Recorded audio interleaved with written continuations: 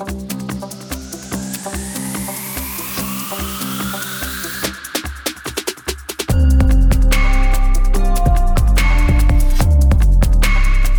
is the second day of the second quarter of 2021. In the next few days and weeks, we're going to see the results of consumer spending from the first quarter of the year. The first quarter was supposed to be the start of the comeback for the retail economy. We were supposed to see a bounce back. Some call it revenge spending. But did it really happen? In this edition of Commerce Code, revenge spending, myth or reality? Truth from Down Under.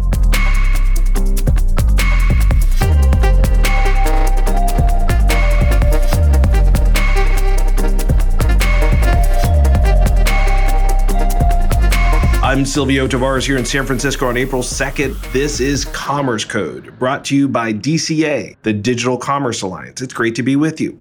Many industry observers have been writing about revenge spending quite a bit lately. We first used the term on our show about a year ago as China started to emerge from their first wave of pandemic lockdowns, and upscale shoppers in Shanghai and other big Asian cities started immediately flocking back to their favorite luxury retail stores. Ever since then, North American and European retailers, they've been waiting for that revenge spending to hit their stores in the US and Europe. It was supposed to start happening this first quarter. But did it really? Will it come about?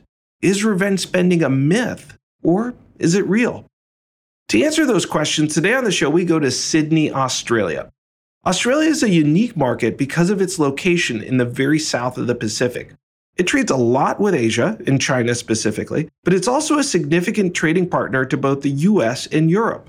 But even more important, Australia has managed to control the spread of COVID-19 and has been earlier to reopen its economy. So perhaps Australia can provide a preview on what's coming next for markets in other parts of the globe, especially as it relates to consumer spending after the pandemic.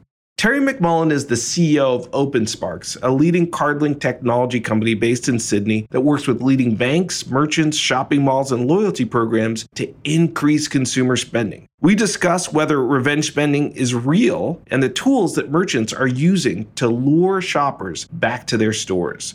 Good morning, Terry. How are you? Good afternoon, Silvio. Very well, thank you, and great to be speaking with you again. And Terry, you are in Sydney today, is that right?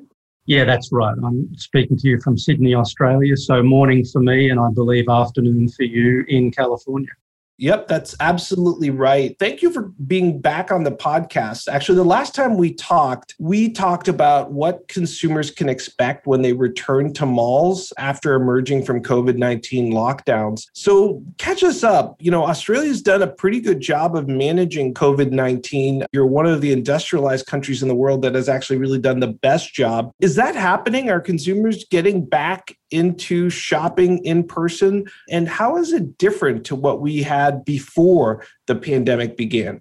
Yeah, look, a really interesting question to kick things off. What's happening now that we're coming out of lockdown, and Australia over the last 6 or 8 weeks has gradually been lifting the various lockdown enforcements that have been in place. So people are returning to the mall, they're returning to the shopping precinct. Malls and retailers still have to comply with government mandatory social distancing requirements. The upshot of all of that is things are pretty much getting back to normal. And there's a couple of interesting markers to indicate that beyond simple observation. We've recently gone through a reporting season in Australia, and whilst COVID forced the economy into recession, a lot of retailers had a pretty good 2020 in Australia. Supermarkets for obvious reasons, but also discretionary items, electronics, white goods. And I guess that's because the government stimulus enabled a lot of people to keep their jobs, and also Australia is typically a highly travelling nation, lots of domestic travel, lots of international travel because of our relative isolation, I guess. And all of that spend didn't happen. So some of that discretionary spend went into retail. Another interesting fact, one of the big card networks did a study towards the end of last year, and around 2/3 of respondents identified as being primarily in-store shoppers. So people are definitely getting back to being in-store. The other phenomena that's really come to the fore is the notion of click and collect. Just about every retailer you can imagine has click and collect as a very heavily promoted method of purchase. And by that, I mean you buy online and then you visit your local store and whatever you've ordered is waiting for you. You don't have to go into the store. You just go to a click and collect counter, which is typically front of store. There are noticeable changes, but I have to say from observation and from my own experience, the actual shopping experience hasn't changed a hell of a lot. Really great insights there. So definitely some changes, but nothing apocalyptic like the end of in-store shopping. One thing that has definitely grown is the use of card-linked offers and payment-linked offers. That's really been something that we've witnessed around the world as consumers have become much more price sensitive, and because they're often doing a lot of their discovery on mobile apps, that's a really great way to present an offer to a consumer and get them to shop at your store versus somebody else's. We've seen it growing quite a bit in the Australian marketplace with big airlines like Qantas having card-linked offers, a number of new companies entering the fray like Cashback, Loyalty One, Be Rewarded, Points for Purpose. But OpenSparks in many ways was the first. How has the use of card-linked offers changed in Australia? And how is it helping merchants sell more, both through the pandemic and now? In Australia, you're right, Silvio, the two airlines plus some other marketplace type apps have had card-linked offers for quite some time, but it's still relatively limited. Australia is a very concentrated market in lots of sectors, retail, telco, financial services. There's 4 big banks, all of which are both acquirers and issuers. So they have pushed their card-linked offers heavily, but it's also helped, I think, accelerate a general increase in awareness and enthusiasm around card-linked offers and payment-linked offers more generally in Australia. And we're seeing, for example, Shopback, which operates in Australia and is part owned by Rakuten, they launched a CLO capability just before the pandemic. There's another similar online-only marketplace called Cash Rewards. They launched a CLO capability during the pandemic. From OpenSparks' point of view, you're right, we have been living and breathing card-linked offers and payment-linked offers for almost 4 years now as a technology enabler or a platform as a service. And in 2021, a lot of the planned launches that we put on hold in 2020 will now be bringing out to market. So what we're seeing is a real awakening amongst industry that the benefits of payment linking, seamless real-time experience for consumers, simple, easy, no POS modification for merchants, very data-rich environment, and of course, very accurate attribution for online to offline sales. I think we've got to the tipping point of awareness and understanding that it's just a better way to deliver a loyalty program. Now, as you look backwards over the last 12 months, the marketplace has changed in many ways. Has OpenSparks also changed in terms of how you deliver services and what you deliver to your customers as services?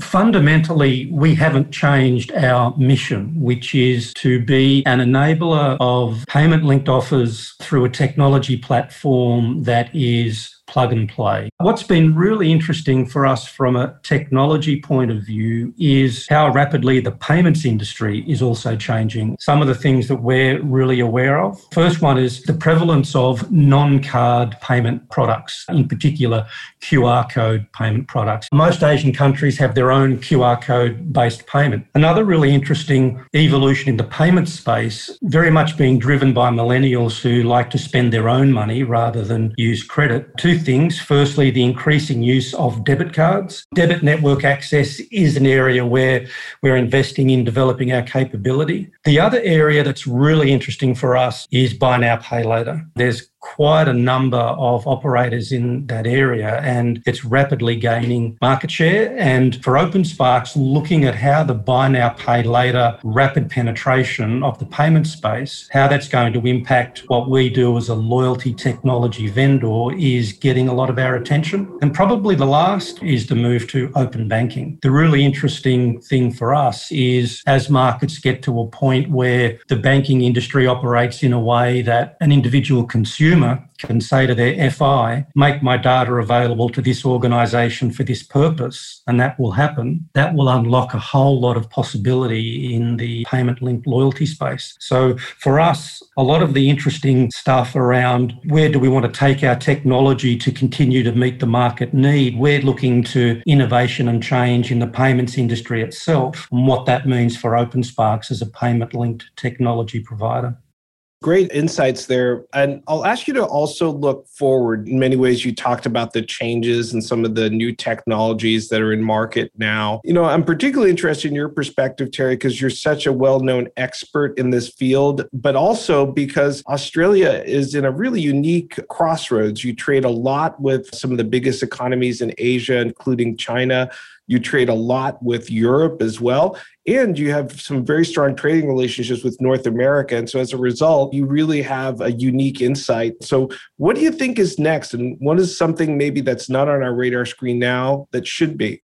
One of the things that we talk about at OpenSparks, we use the phrase loyalty as ecosystem. At the moment, a lot of loyalty programs are still a single brand or an organisation wanting to deal with its consumers and create loyalty. Sometimes they will bring in other brands, and that's more loyalty as coalition. But I think one of the trends is really loyalty as ecosystem, where rather than having different loyalty programs in market, they will continue to exist, but we'll have lots more interoperability between those programs. We still see that coming out of the research into loyalty, issues and friction around being able to use loyalty currency still come to the fore, issues around having to juggle multiple loyalty memberships. And over, I guess, the last couple of decades, there have been innovations to try and address that, going back, way back to the 90s. Points.com, for example, created a way to pool your loyalty points. So I think particularly with the advent of blockchain and cryptocurrency and the ability to combine multiple virtual currencies, I think maybe not 2021, but I think certainly one of the brewing forces shaping the future of loyalty is going to be brands still maintaining their identity and maintaining their direct customer contact, but looking at the consumer as someone who in the course of a day spends across multiple brands in multiple situations, and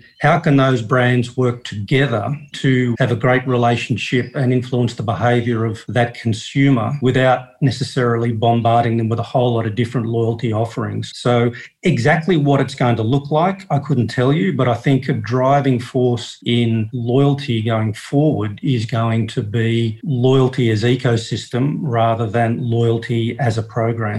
That's a great prediction and very informative to all of our listeners. Terry, I just want to thank you for once again being on the Commerce Code podcast. Really appreciate all the amazing insights that you've shared with us from down under. Hey, it's always a pleasure, Silvio, and likewise. That's Terry McMullen, the CEO and co-founder of OpenSparks, speaking to us from Sydney, Australia. Coming right up, some closing thoughts on the shifts in consumer spending.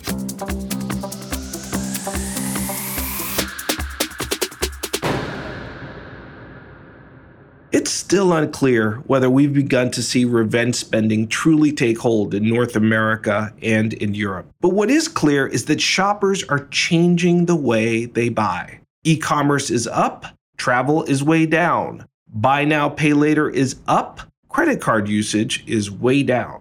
So perhaps it's the wrong question to ask, when is revenge spending going to happen? The better question may be, how do I position my business to take advantage of some of the significant changes in digital commerce that have already happened?